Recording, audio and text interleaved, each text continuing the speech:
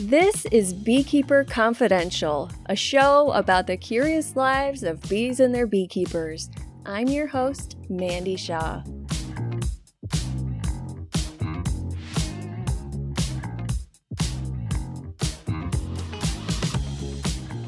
Today's guest is a beekeeper, a cinematographer, and director of The Pollinators. His work on this film has earned numerous film festival awards, including the Rob Stewart Eco Warrior Award, the Gaia Prize for Environmental Filmmaking, the Best Cinematography Feature Documentary, and more. I was fortunate to be connected with him through Meredith May, author of The Honey Bus. I was also very lucky to be granted access to view the film prior to the National Day of Screening, which takes place on November 6th. I highly recommend this film, not just for beekeepers, but for anybody who likes to eat food. The Pollinators highlights the major and the lesser seen flaws in our agricultural system and how the migratory beekeepers are responding to the ongoing changes and challenges in order to keep our nation's crops pollinated. This was an amazing interview, and I'm really delighted to introduce our guest, Peter Nelson.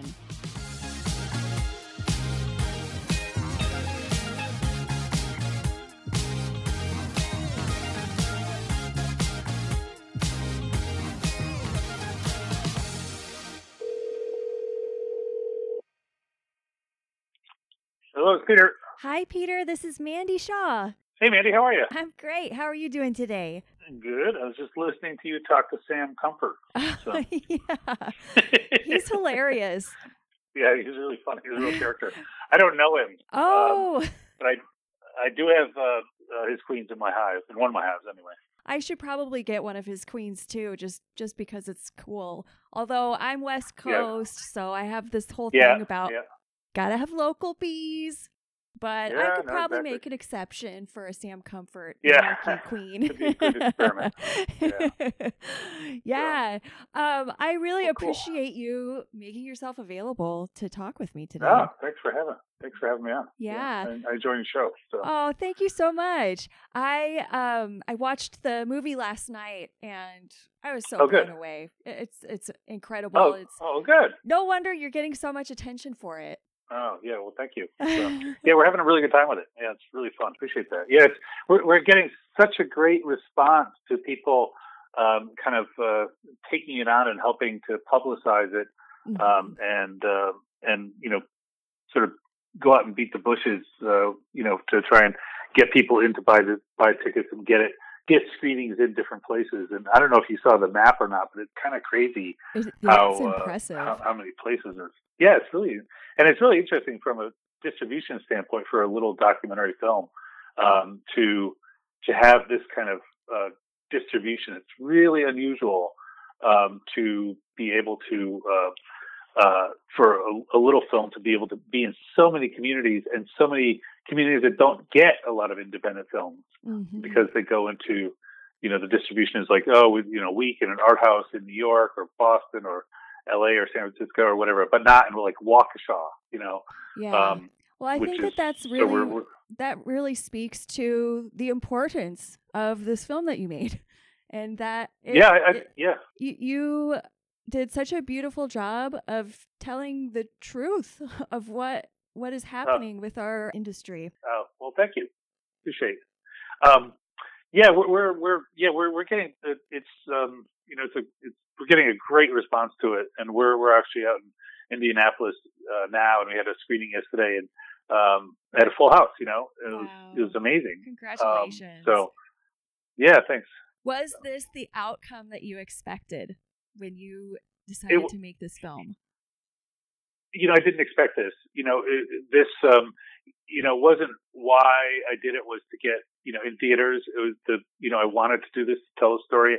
I never anticipated that we would be in movie theaters with it because of the traditional distribution that independent documentaries get, and also this kind of the way this distribution happened was that this company approached us and they were interested in it, and we said, wow, this could really work for the little constituencies that we have for the film, with beekeepers, of course, but then also with environmentalists, gardeners, food people. And so all these people are it all touches every one of these groups as well as many others.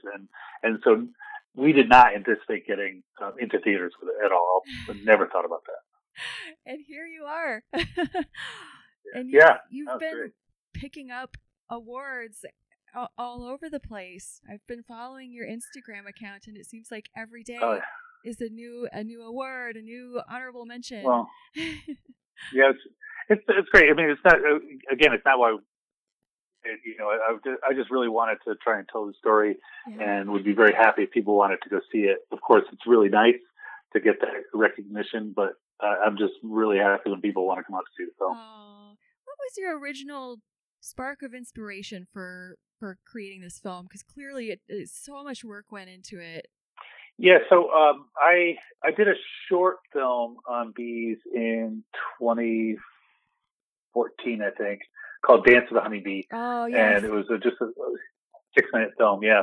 And I guess that was I had a terrific response to that. I thought, well, it kind of encouraged me a little bit. And then once I got sort of plugged into the commercial migratory beekeepers and realized how few people know that this happens and that, how it happens and the importance of it. And I thought that's really a story that I didn't think had been told adequately. And my day job is I'm a cinematographer, and then I'm also a hobbyist beekeeper. And I have very strong interest in food and agriculture. And so all these things kind of came together, and I said, I might be a good person to try and take this on. And so that's what we did. And we had tremendous amount of help along the way from people, who, gave us grants for high-speed cameras and things like that. So people really kind of rallied behind it. I really loved that you didn't just talk about the commercial pollination, that you also talked about soil health. Yeah. And that was, it's kind of an interesting sort of theory that I had, that, you say bees and soil, and most people say, huh? What's the connection? Mm-hmm. But I really, I believe very much in, healthy soil, and soil is an organism. And that goes back to a class that I took at the Stone Barn Center in Westchester County years ago, just about soil health, and it really kind of percolated in me. And I thought, well, it's all connected, And so getting there in the film is a bit of a challenge, because they aren't two things that necessarily go together in most people's minds. Mm-hmm. But I think with John Lundgren and Lucas Criswell, the two people who really speak about it in the film, really are able to connect it to soil health to bees. A good healthy soil and crop rotation is really important. I think my biggest takeaway from the film is that it's not just for beekeepers; it's really for everybody to watch. It's important for everybody to see this. Yeah, I say to people, why should you care about this? And it's like, well, if you eat food, you should care about this, yes. Because it affects every one of us. It's not like we're going to starve, but the most important nutritious stuff that we do eat is pollinated by insects, and most of it is pollinated by honeybees. Yeah. And so it really matters to every one of us every time we sit down and at a meal. And so I kind of jokingly say it's the really important story that most people don't know they need to know. Mm-hmm. This connection, because we have this great time right now for making a film about bees, is that most people know that there is a problem with bees, but they don't know what it is. Right. And it's not one thing. Right. And so I think people like to have the idea to say, what is that one thing that's killing the bees? Well, it's not one thing, it's many things. And so trying to kind of explain that a little bit and bring it out to people, and then give people an opportunity to do something about it was all stuff that was really important to me from the very get-go. You did wonderfully. I would love to hear about your hobby beekeeping. Yeah, so I've been keeping bees, backyard bees, anywhere from 2 to 5 hives only, for over 30 years, 32 years maybe. Wow. Since the pre-Varroa days. Yeah, that's when I started. It was right there, and I remember it's kind of funny. I remember, I think my first or second year of keeping bees, and I went out and my bees were dead. One hive was dead, and I didn't really start with a mentor. I started, I read a bunch of books, and there was no classes or anything, and I just kind of figured it out, as much as I could on my own. But then I called Cornell, and so they said, "Oh, you should talk to Dr. Morse." And so they said, "He's down in Florida now working on bees." And so I called down there, and it got, Dr. Morse, who was the guy at that time, who was eating lunch and happy to talk to me about bees. And he said it's probably Varroa, and it was just it was a new thing right then that was happening. So yeah, so it's been a challenge to be a beekeeper in many ways. It still is, as you know, it's not for the faint of heart and has some frustrations with it. Yeah. But I love it, and I was just I was always that kid that could never be kept inside, and was always interested in what was living in the tree and under the rock, and so I had some great teachers that sort of fostered that interest in nature and the world, and so it was kind of a natural thing for me as a hobby for me to take on. I'm curious if over the years that you've been working with bees, has Varroa management changed, or has Varroa changed that you've seen in your own hives? It's interesting. I've tried different things over the years, and I always I'm one of those beekeepers that always am interested in trying different things. Yeah. And so I've done everything from working with menthol and kind of homeopathic stuff to HopGuard, which is what I've been using the last couple of years, to quite a few years when I didn't do anything and just tried to do natural selection of see which hives would survive. But I don't really have that many hives that is that easy to do. You have to have a certain number of hives and be willing to lose a bunch of them to do that. So yeah, Varroa's, I think it's more of a serious problem now, and especially as more people are keeping bees. I think, depending on where you live, not so much where I live because we're pretty rural. Yeah, it's pretty dense here in Portland. I mean, we have lots and lots of backyard beekeepers, and we're packed in pretty tight. Yeah. So it's like, if you have a beekeeper that's near you that does not treat, it's kind of sort of analogous to the anti-vaxxers in a way. Yeah. Long term, are we building up immunity and health, or are you infecting your neighbors? And it's the herd mentality. That's just it. That was a subject I talked with Dr. Ramsey a few months ago. Yeah. And we were talking about the genetic selection. And one point that I had not even considered was that we might be hoping that the bees will genetically select for very specific traits. All the while, Varroa has the leg up on that because they can select for genetic traits much more frequently than bees can. Right. Totally. Yeah, and it's kind of because Varroa has jumped from Apis cerana onto Apis mellifera. Apis cerana has developed over millennia ways to cope with it. Apis mellifera is kind of a new thing for them, and so they haven't really been able to, in many ways, develop a natural selection and method way of dealing with it. Interspecies. So right now I'm reading Tom Seeley's book, newest book. And I know you had him on. He's so great. Yeah, I love and just talking about Varroa in the wild and the wild bees. And I think that's it's an interesting thing to for many beekeepers, backyard beekeepers in particular, to think about the selection there and survival of. It's just a very interesting book to me. I was actually with him when he received the very first copy of his book. We were at a lunch and it was just so wonderful because he just opened the package and he just had this joy on his face of this new book. And it was just a really special moment for me. Was that a moment that you wish you had your camera with you? I did have a camera. I took a picture of it. Good. Yeah. So after this film, do you plan to make more films about bees? I don't know if I'll do one about bees. We're thinking about, had the idea about maybe doing something about bees around the world, but I don't know exactly yet.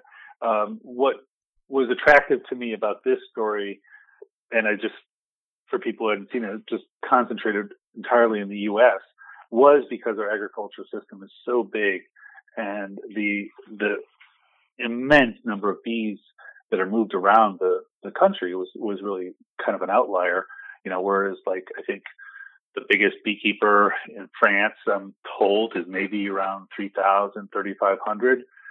Whereas here, it's like 100,000. So the scale that we have here is nuts. Last year, I met a beekeeper at the state conference, and he has 10,000 hives. And as a backyard beekeeper, it's hard for me to imagine that scale. It is over the top, and it becomes a whole different level of management and organization, and just the way they deal with it is just so impressive to me just organizationally. I don't know how you keep track of it. Yeah. But they do it. And one of the things that almost brought me to tears watching the film was when a beekeeper's his hives had been exposed to some sort of poison, and his bees were dying. And I don't want to give away too much for anybody who hasn't seen the film yet. It just proves that they care just as much about their bees as us backyard beekeepers do. Oh, totally. And that's one of the things that I try and get across in the film is how much these beekeepers do care about the bees. I mean, bees are, classified by the USDA as livestock. And I think a lot of people sort of imagine that beekeepers treat them kind of roughly and move around, but they really care about the bees. I mean, not only is it their livelihood and they depend upon them, but they really care about them, and they move them very carefully. And they're watching the weather so that the bees don't get too hot or too cold when they do have to move them.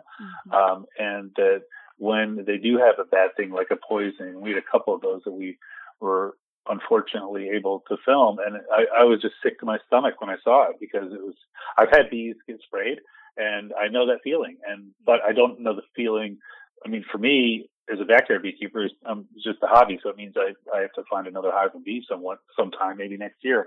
But when you're out there and that's your business, and the grower is dependent upon you to have need another 2,000 or 3,000 hives on the spur of a moment, it's a real challenging thing, because if they don't get that pollination done, they don't get a full crop, and so there's a lot of economic pressure on it.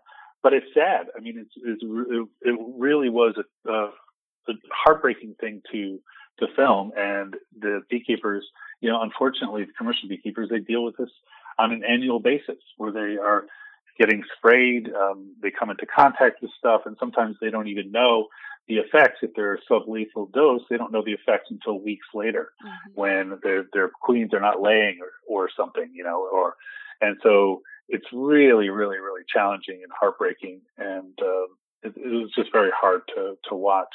But they do, the funny thing about what these beekeepers do is that they are not, I don't think they would prefer to move bees around the country. They make their livings off that, but it's the changes in agriculture that have really driven this change. It's not the changes in beekeeping.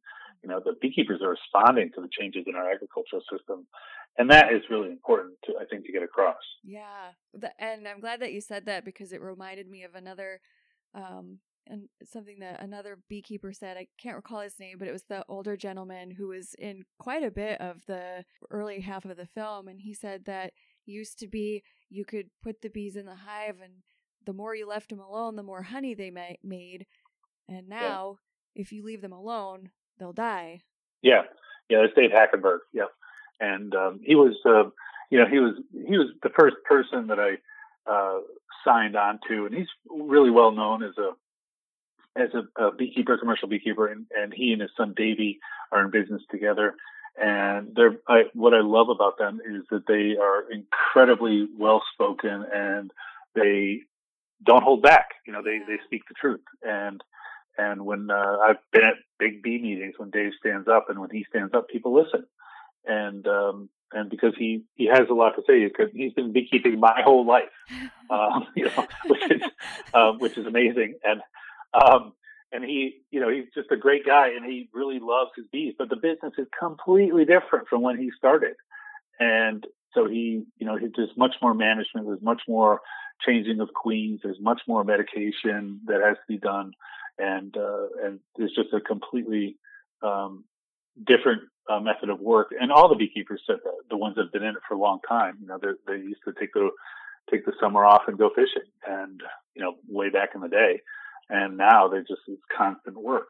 And that's one of the things I also, hope comes across in the film, is just how hard these people work. They're just like nonstop. Yeah.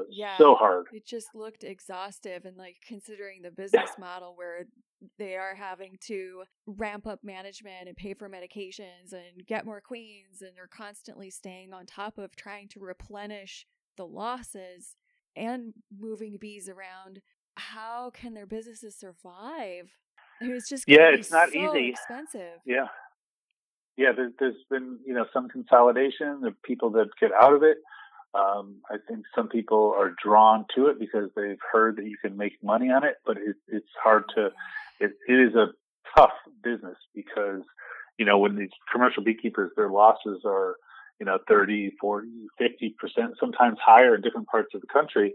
And I'm not an economist, but I know when 50% loss is not a loss that most businesses can survive, and it's really hard, really, really hard on them, and emotionally hard. I think it's draining for them to have to deal with, the exposure to pesticides and bee losses.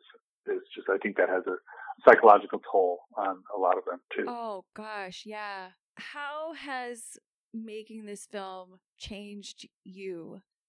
Interesting. Well, I think, I paid, I was always pretty much plugged in, I think, and curious. It goes back to my curious nature of where food comes from and who grows it and how things do. But I'm always fascinated by what is in bloom wherever I am, what's in the farmers markets. And I try to go to farmers markets as often as I can, wherever I am for work and otherwise, to see what the local vibe is about and see what's growing. And I have a heightened awareness of that now, that I tend to notice that as agriculture has gotten more simplified, many supermarkets have much more limited varieties of things. And so me personally, I try to go to farmers markets and I look for heritage things and because I feel like there's some sort of preservation, method there to try and get these heritage varieties of fruits and apples in particular, because I don't think everything should be, boiled down to a red delicious. And so the heightened awareness of what insect is on what flower, I guess, is more than it was before for me. I had that real interest before, but now it's really, I guess, more heightened. And just there's a story behind agriculture that I think a lot of us don't know. Mm-hmm. And there's a lot that I don't know, whether that's, fruit pollination or dairy. There's a story there that I think we need to know. And most of us are 3 or 4 generations away from the farm, and we don't have that connection to where our food comes from, many of us. And that was, again, one of the motivations and interest for me to try and connect people to their food a little bit more and make them think a little bit. I can, if we can connect the dots and sort of refocus the way people look at their lawn or the grocery market or the honey, that's a real high point for me when people tell me that happens for them. And when do you get to go home and sort of take a deep breath and reflect on this amazing work that you've done? Well, I've been back and forth to home. I was there 2 days ago, but for long enough to do laundry, I think. So, but I'm so thrilled. I wasn't anticipating having this much festival traffic, early on, but you never know what festivals are going to program where and when. And so it's been terrifically exciting. So there's no complaint here.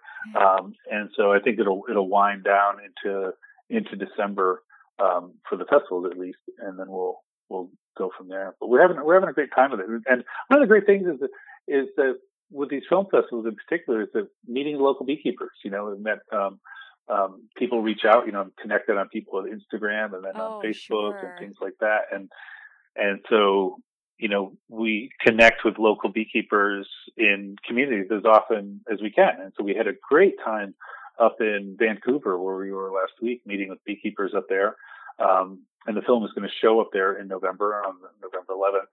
And it's just so much fun to connect with beekeepers. It's such a collegial group of people that I just adore. Oh, it really is. And it's so, as you know, I mean, with what you're doing here, it's like it's a sort of an infinite well of knowledge about bees, and everybody has a slightly different take on it. And I always learn something every time I open up a hive, and I certainly learn something almost every time I talk to somebody about bees. So they see different things, and that was kind of a special moment I had with up in Maine with Dave Hackenberg and Bob Harvey, and both of them have been keeping bees longer than I've been alive.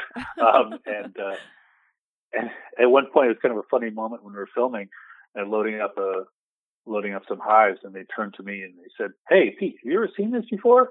And I was like, it kind of broke the wall between, the observational camera. And I was like, I looked at it and I said, "No, I've never seen it before." Just so I forget what the behavior was at that point, but they were both mystified by it. And I was like, wow, that's kind of cool that these guys have been keeping bees for, 50 plus years, and they're still seeing stuff that they don't know. Huh. And what was it? It was I don't even remember what it was. It was like some sort of, the bees were doing something, and it was noticeable to both of them. And I don't even remember what it was. It was in the middle of the day. Yeah. And it was great. And I love the fact that they shared it with me and asked me what I thought too, which is kind of funny. Has there been anything with your backyard hives that is a really special memory for you, or something really funny has happened with them? I always like to hear people's blooper stories when it comes to working with bees, because I have them all the time. Yeah. Well, I got stung on the tip of my nose one time, and that blew up my whole face, which was, which was funny because I had to go to work the next day, and it looked like I hit the face with a bat. But I think one of the most special moments for me was the first time I saw a queen emerge. And it just blew my mind, because I heard her piping, and I knew there was a new queen, and it was a swarm cell. And I was sitting there, and I just actually watched her just come right out of the cell, and it just blew my mind. And she just went right to work, and I just thought it was amazing. But it's funny because my wife laughs, because when I go out and I get into the bees, I get lost in it. I find it so interesting. They're so complex, and we know so little. We know a lot, but we know so little about what they do and what they're all about. And I just think I always see something, and I just leave with this sense of awe of them as insects. And there's so much I think that we can learn from them about, even though they're insects and we're humans. But I think that, the hive mind and the society and working together and all those things, it's no wonder why bees are such a great metaphor for so many things in our lives. And I just find them inspiring and endlessly fascinating. They're the ultimate community stewards. Yeah, they really are. It's great. It's just amazing. So, and it's been such a great journey with this, because we did it on like a real shoestring, and we had some grants, but when we started, I was aiming to, if I had to sleep in a van, and when to go out in almonds. We wanted to start at the beginning of the bee pollination season, and I was literally going to go sleep in the car and get some footage and then cut it together and try and get some money. And we got some early little bit of funding from Burt's Bees, which was great, and that allowed me to at least get a hotel room, and then which is a big deal. And then we've just been it's a journey of a film. Is like you at least with this film, we didn't know. There's a lot of sweat equity because we didn't have a budget. We didn't have a producer that was behind us all the way. And so I could put a lot into it. My wife, Sally, put a lot into it. And we were just able to keep it going and just kept on drawing in people. Our editor, Michael Reuter, came on, and he loved the project, and he carried it through and got us through the post-production with his company up in Boston called Edit Bar.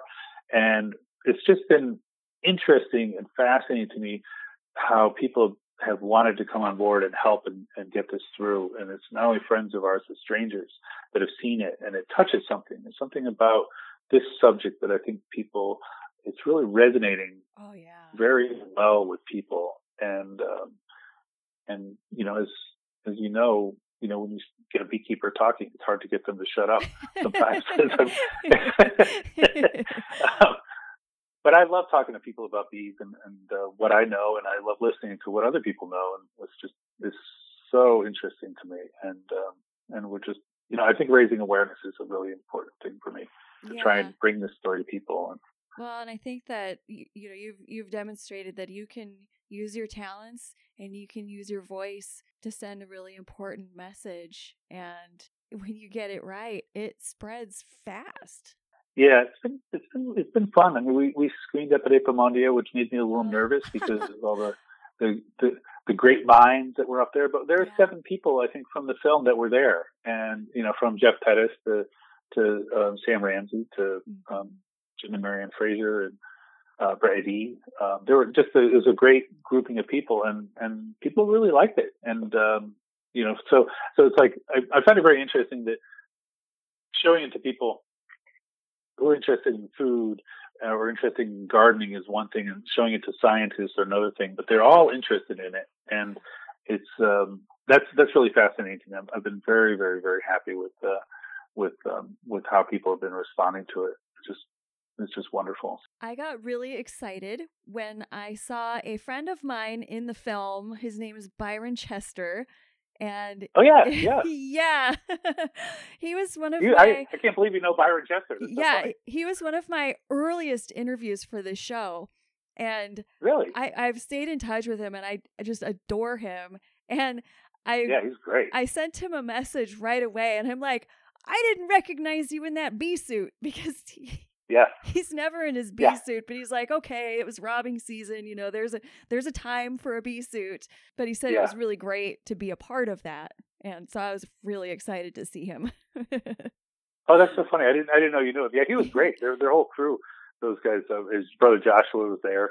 And Maurice Washington, I think, was the other guy, in their crew. And they were it was wonderful. We just spent with the, AD farms out there, the AD honey growers, honey producers, and it was robbing season, and that was one of the more intense days in terms of bees that I'd ever been in. With they were just going crazy, but Byron was great, and we just, and it's one of the great things of the. It was so funny that when I was doing this, I didn't really know where I was necessarily going to be and what was going to happen. It wasn't like really strictly managed and produced so that, by a clockwork. And so, Brady's dad, Richard, took us out there and said, these guys are, just hang out with them for the day if you want. And so we did. And we just, had a real blast with them. And it was funny that even moving bees around, sometimes I would get a phone call or a text message. Well, so-and-so is going to be moving bees into almonds, and you can meet him here. And I would call home and I'd tell Sally, I said, well, I'm going to go out and meet this beekeeper at 2:00 in the morning out in the middle of this almond orchard on Google Pin. And I never knew who it was and where it was going to be. And I thought, this is kind of crazy. I'm out in the 2:00 in the morning out meeting some stranger in the middle of this, middle of nowhere. It's like you can only do that with beekeepers. Yeah, but that's what he said. It's like, but it's a beekeeper, so what could go wrong? It's like right. It's kind of funny. And then it would be, all right, well, you're gonna meet 60 miles away, and it's going to be 4 trucks instead of 2, and it's going to be at 4:00 in the morning. And but that's the nature of bee moving and agriculture. It's just there was nothing that was predictable about it at all. But they're fine. We meeting the people and the beekeepers, and this is become very friendly with pretty much all the subjects in the film, and stay in touch with them. They are really interested in the film, and so when we have screenings, to try and festival screenings, to try and have let them know, depending on where, I never know where beekeepers are, but try and keep in touch. So we're going to be in we'll be in San Francisco, or we'll be in Boston, or we'll be in North Carolina. or wherever, and see if any of them want to come. And a lot of times it's Yeah, and great sign some when they can come. autographs. Yeah, exactly. Oh, so cool. Well, Peter, thank you so much for your time and for making this incredible film. I've really enjoyed it, and I hope that this is the kind of thing that students in high school will watch.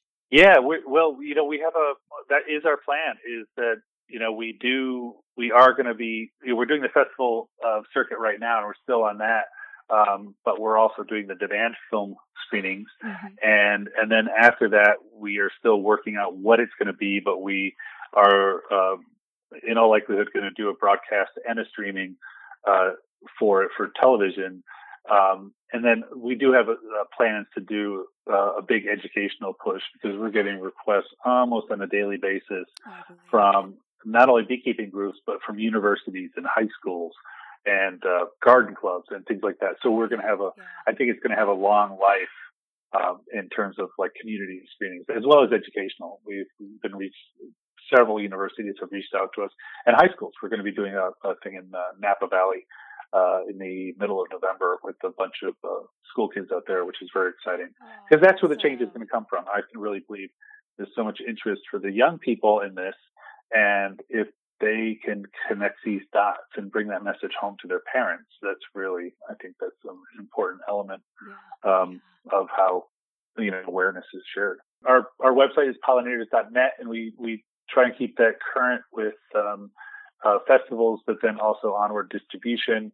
And then the demand film screening on November 6th in the U.S. is the next big push, and and it'll still be available in other theaters at other times, but just for sake of organization and media management and publicity, having a national day of screening is really an important element. So we're putting a big push on to see how that'll go, but it's very, very exciting to be able to do that. We're just so happy. The fact that I was a backyard beekeeper, I think, was helpful in terms of doing the film, because of the knowledge that just familiarity and comfort with bees, that I could talk to, the commercial beekeepers, and they knew that I knew my way around a beehive. Yeah. But then also gave me enough, that I could sort of hold my own with somebody like Sam Ramsey, not on the science, but just in terms of, because they're a whole other level in that regard. Yeah. But I think that there's a certain amount that really helped me being able to do this film was the fact that I was a beekeeper, which is kind of interesting. Yeah. I will admit that I have held bias against the commercial beekeeping industry.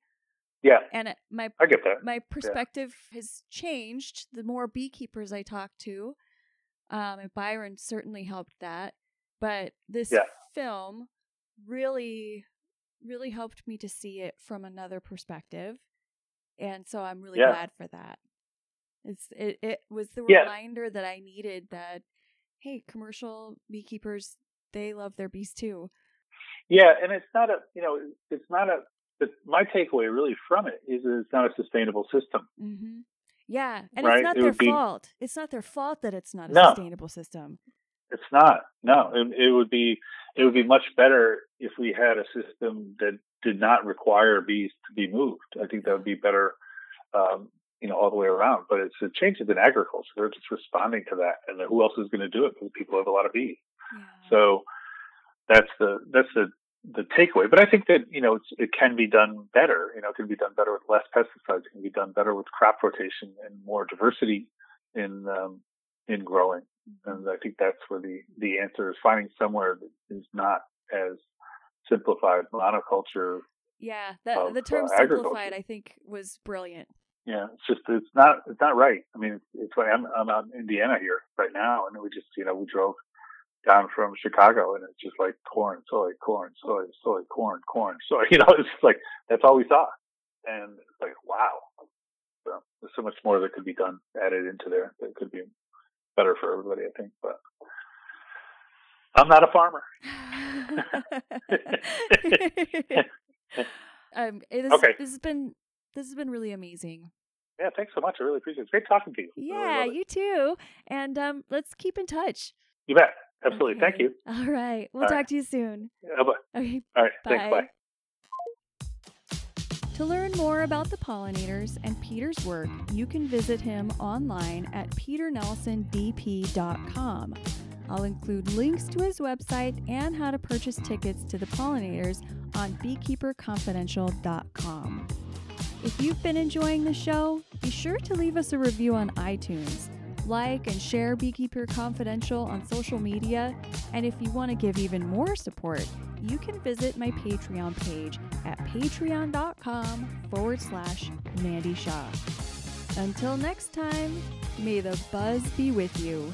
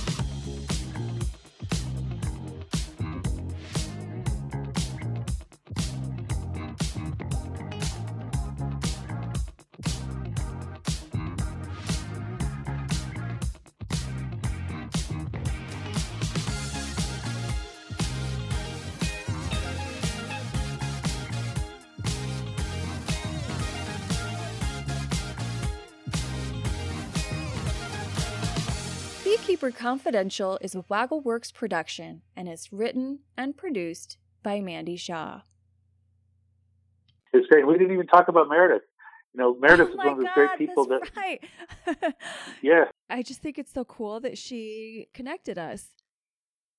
Yeah, she's. We kind of reached out to her a little bit blind. We didn't know her, but I'd heard about the Honey Bus, and Sally, my wife, Sally Roy, had heard about the Honey Bus, and so we got the book and read it. And because we were going to San Francisco, we said, "Hey, let's invite her to a screening." And so she came to San Francisco Doc Fest, and we've become like really good friends. It's really, the book is amazing. I just love it.